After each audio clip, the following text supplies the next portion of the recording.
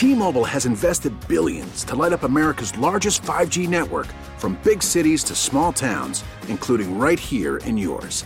And great coverage is just the beginning. Right now, families and small businesses can save up to 20% versus AT&T and Verizon when they switch. Visit your local T-Mobile store today.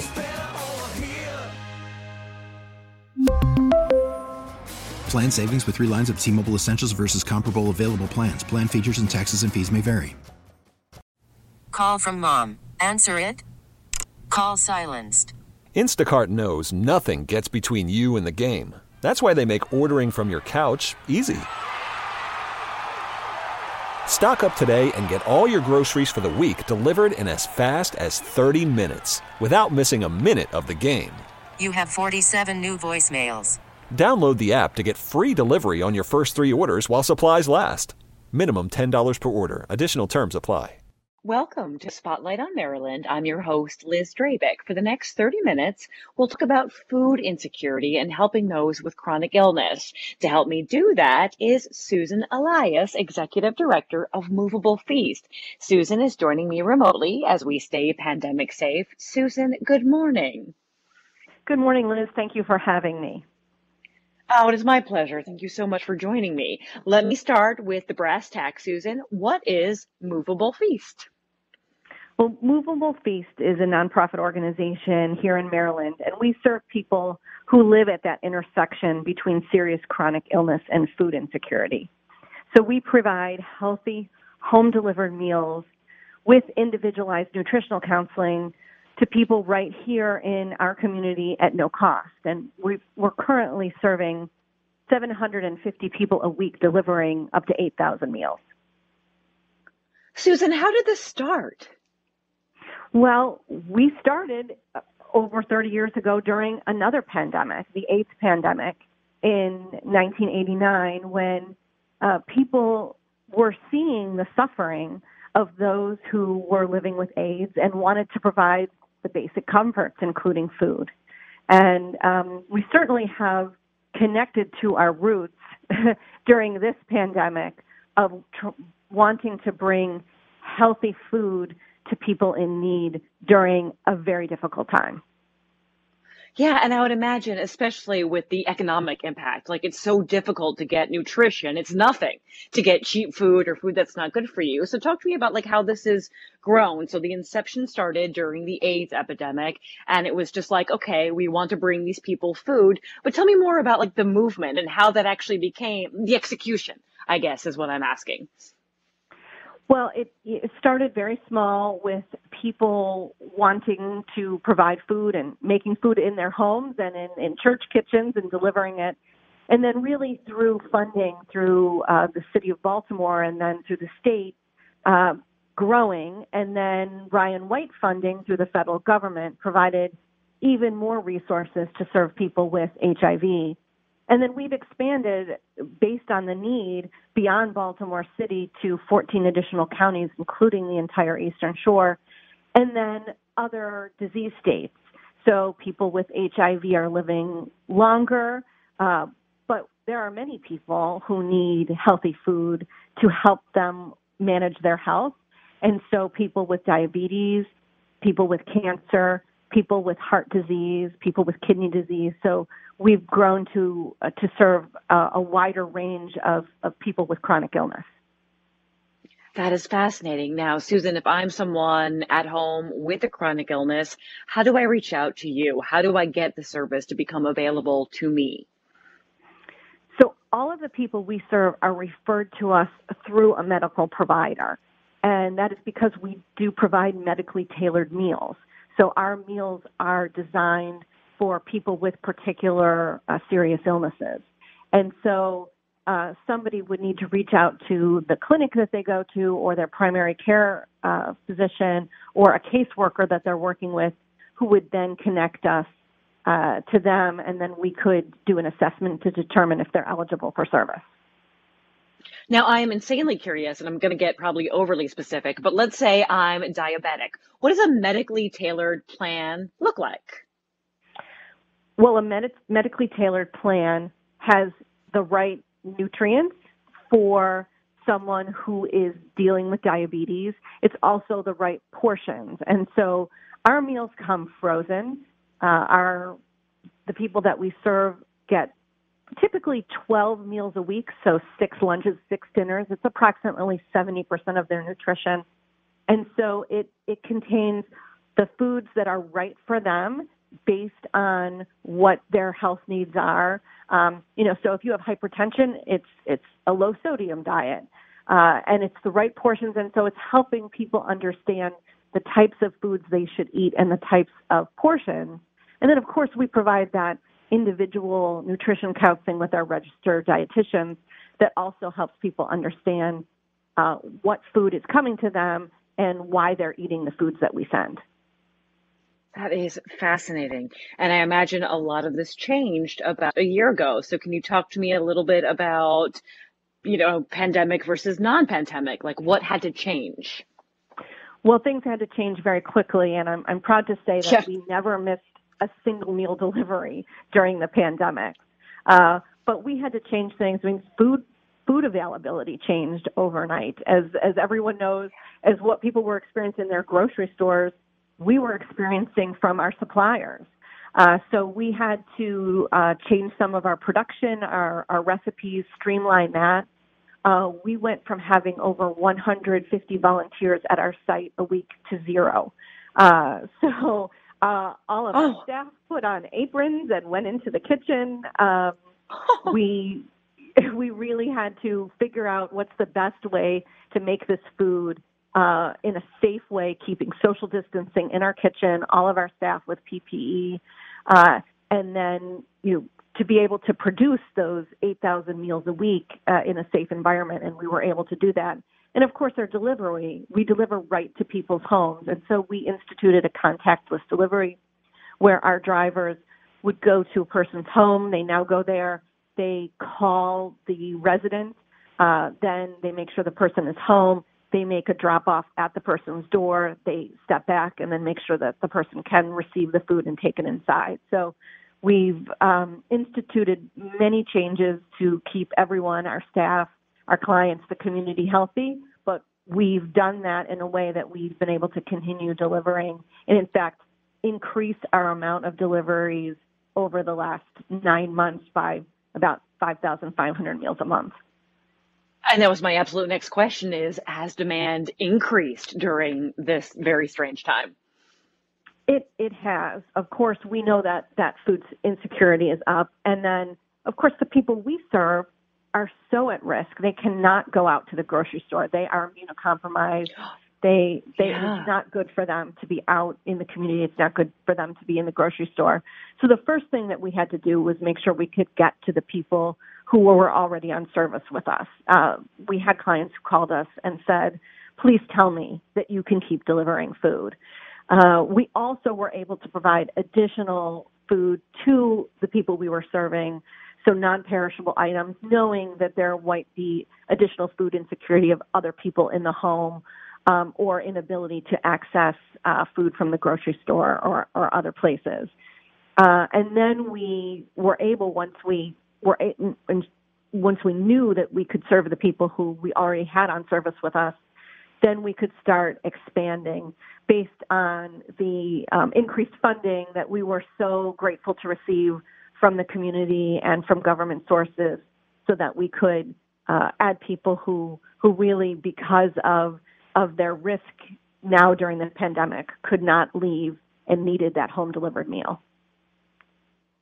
And what did the complexion of your volunteers look like? Because you mentioned that your volunteers, obviously out of safety concerns, had to go down to 0. So what is that journey been like since last March?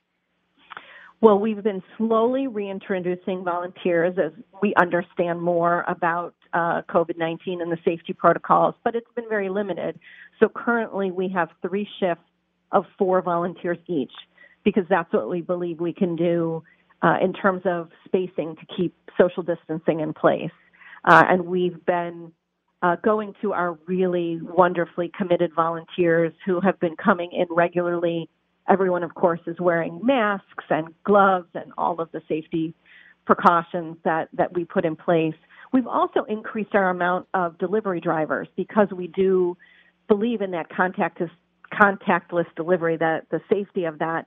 So we've had people who were working in our kitchen who were able to pick up routes and deliver because it's a safe environment. That is just absolutely incredible. And the need for it, being even more dire, as you mentioned earlier. If I wanted to become a volunteer, what do I need to do? Where do I need to go? So it's our website, www.mfeast.org. We have all of our volunteer opportunities on the site. We are now accepting new volunteers, although we are requiring that any new volunteer be fully vaccinated. Right now, we believe that is the safest way to introduce new people into a close environment. We are doing social distancing, but we want to make sure that everyone, volunteers and staff, are all safe. So I see that you're headquartered in Baltimore, but you mentioned that you serve several communities. Can you talk more about that? Yes, we are located in East Baltimore. That is where our offices and our production kitchen is located. So we make all our meals here right in East Baltimore, but we deliver throughout the state. So all the way up north and to the entire Eastern Shore, and then Anne Arundel County, Howard County. We do not do Western Maryland or the direct suburbs of D.C., and that demand across the state has grown, and so we continue to deliver in order to meet that need. You have a very big fundraiser coming up. Tell me about it. We do. It's called Ride for the Feast. And last year, it was right before the ride that everything had to close down. And we certainly had to make a shift very quickly. A 140-mile, 2-day bike ride became a virtual ride. And we were just amazed and very, very grateful to all of the people who got involved and did that virtual ride, whether they were riding in their neighborhood or on a stationary bike in their home, or they just decided to get out and walk the miles on a trail in order to meet their fundraising goal. This year, we are doing the Ride for the Feast in person, and it will be on the Eastern Shore in Easton, Maryland, but only doing a one-day event, again, in order to make sure that all of the safety protocols are in place. And the date of the event is? It is Saturday, May 1st, as I said, in Easton, Maryland. This is our 19th year, so it's our 19th year. It's a one-day bike ride, and our riders have three options. They can ride a loop of 100 miles, 62 miles, or 40 miles. So I see that you can choose the three ride options. What about the Move for the Feast options? What else could I do if I'm not a biker? Well, we learned last year going virtual. I think we've all learned how to make different shifts and different ways of doing things, and some of those things worked really well, and people enjoyed doing the virtual option. Maybe they can't get to the Eastern Shore on May 1st, but they want to support Moveable Feast. And so we have a virtual option called Move for the Feast, and participants can sign up. Maybe they want to ride a bike, maybe they want to run, maybe they want to walk, and they're going to set a goal of a certain mileage between April 1st and May 2nd, and they will track their progress towards that goal in order to raise funds for Moveable Feast. Okay, yeah, I saw that. And it's via Strava, which is, I was like, I use that. And I feel like so many things are virtual, whether people are running virtual marathons. So this is a great way to do it on your own, but to also be involved. What is the fundraising goal, Susan? Our goal is to raise $800,000, and it's a significant goal. This event raises a significant portion of our budget each year. And last year, nobody knew what was going to happen with the change. We were in such a unknown territory. But we raised over $750,000 last year, having to go virtual at the last minute. Oh, wow. And yes, we are just very thankful to our supporters. And so we know we can achieve that $800,000 fundraising goal this year. And we also know that people are just so excited to be able to be out in person. For many people, it'll be the first event that they attend in over a year. And the pictures I'm seeing on the separate website is incredible. The website for the event is rideforthefeast.org. And if you want to learn anything about just Movable Feast in general, that website is mfeast.org. So let's say I'm not a biker, I'm not a swimmer, I'm not active. Can I volunteer for the event, Susan? Yes, you can. So we say volunteer, ride, donate. Those are the options. And we need plenty of volunteers on the day of the event. Hopefully it will be a beautiful day, and we'll need people registering the riders, handing out snacks, even more people because we are going to maintain social distance. So we'll need people at pit stops. There'll be staggered starts. And so those volunteers are crucial for making this event happen. Susan, I asked the big fundraiser raiser question, but I skipped right over the sort of the meat of it, like the individual fundraising efforts. What do those look like? So people, we've had riders that have been riding with us for over a decade, and we have teams that compete against each other for raising funds, and they have a great time with it. They make it very fun. In past years, they would hold events, and of course, we can't do that this year. So people are coming up with creative ways to get sponsorship. Everybody has a page, usually on Facebook, where they're reaching out to their friends and family, asking for support. We have teams. We have one team called Rebels for a Cause that are dressing up in unicorn outfits and making local deliveries from restaurants. I myself picked up a basket at the Waverly Farmers Market on Valentine's Day weekend from the Charlottesville farm from a unicorn. So everyone's coming up with really creative ways to get support for their ride or their participation from their family and friends. And all of that contributes to the larger $800,000 goal. Well, Susan, the outdoor interactive didn't even occur to me that idea that you guys are at, the Waverly Farmers Market and that you're in the community, being safe but still being an active and present. So you mentioned the food delivery or the takeout from that regard. Talk to me about some of your past events. I'm seeing stuff on your website, mfeast.org, about dining out for life. Yes, so Dining Out for Life is our other major fundraising event. We do that in September. Okay. And that's critical now. In the past, it was restaurants that would host a night where a portion of their proceeds would benefit Moveable Feast. Of course, we could not do that this past fall. And so what we did was we wanted to give back to the restaurants that had been supporting us for many, many years. So we asked our supporters, Moveable Feast supporters, to patronize restaurants that had been partners with us, do takeout, and then match that donation, the amount of their takeout, with a donation to Moveable Feast. And we did that over the course of several weeks in the late summer and early fall. So we will be doing Dining Out for Life again this fall. What it will look like, we're not sure. But we do know that the restaurants that have been our partners, they're still a critical component, and of course they need support as well. And I'm seeing that through all this creative engineering that you've had to pivot out of during the pandemic. I saw something on your website, mfeast.org, about the strategic plan. What's that? So as we emerge out of the pandemic, we really needed to set our vision. Where are we headed over the next several years? Life changed for everyone over the past year, and we wanted to make sure that we had a collective vision of where we were going. And so we spent the last 6 months figuring out, what are our strategic priorities, Moveable Feast, as we emerge from the pandemic. And we're focusing on 5 key areas: growing and developing our people. We know that it's our staff, our board, our volunteers, and our supporters that have made this work over the last 12 to 14 months. And we want to make sure that we're engaging and attracting and developing a diverse group of people that are connected with the organization and are making it thrive.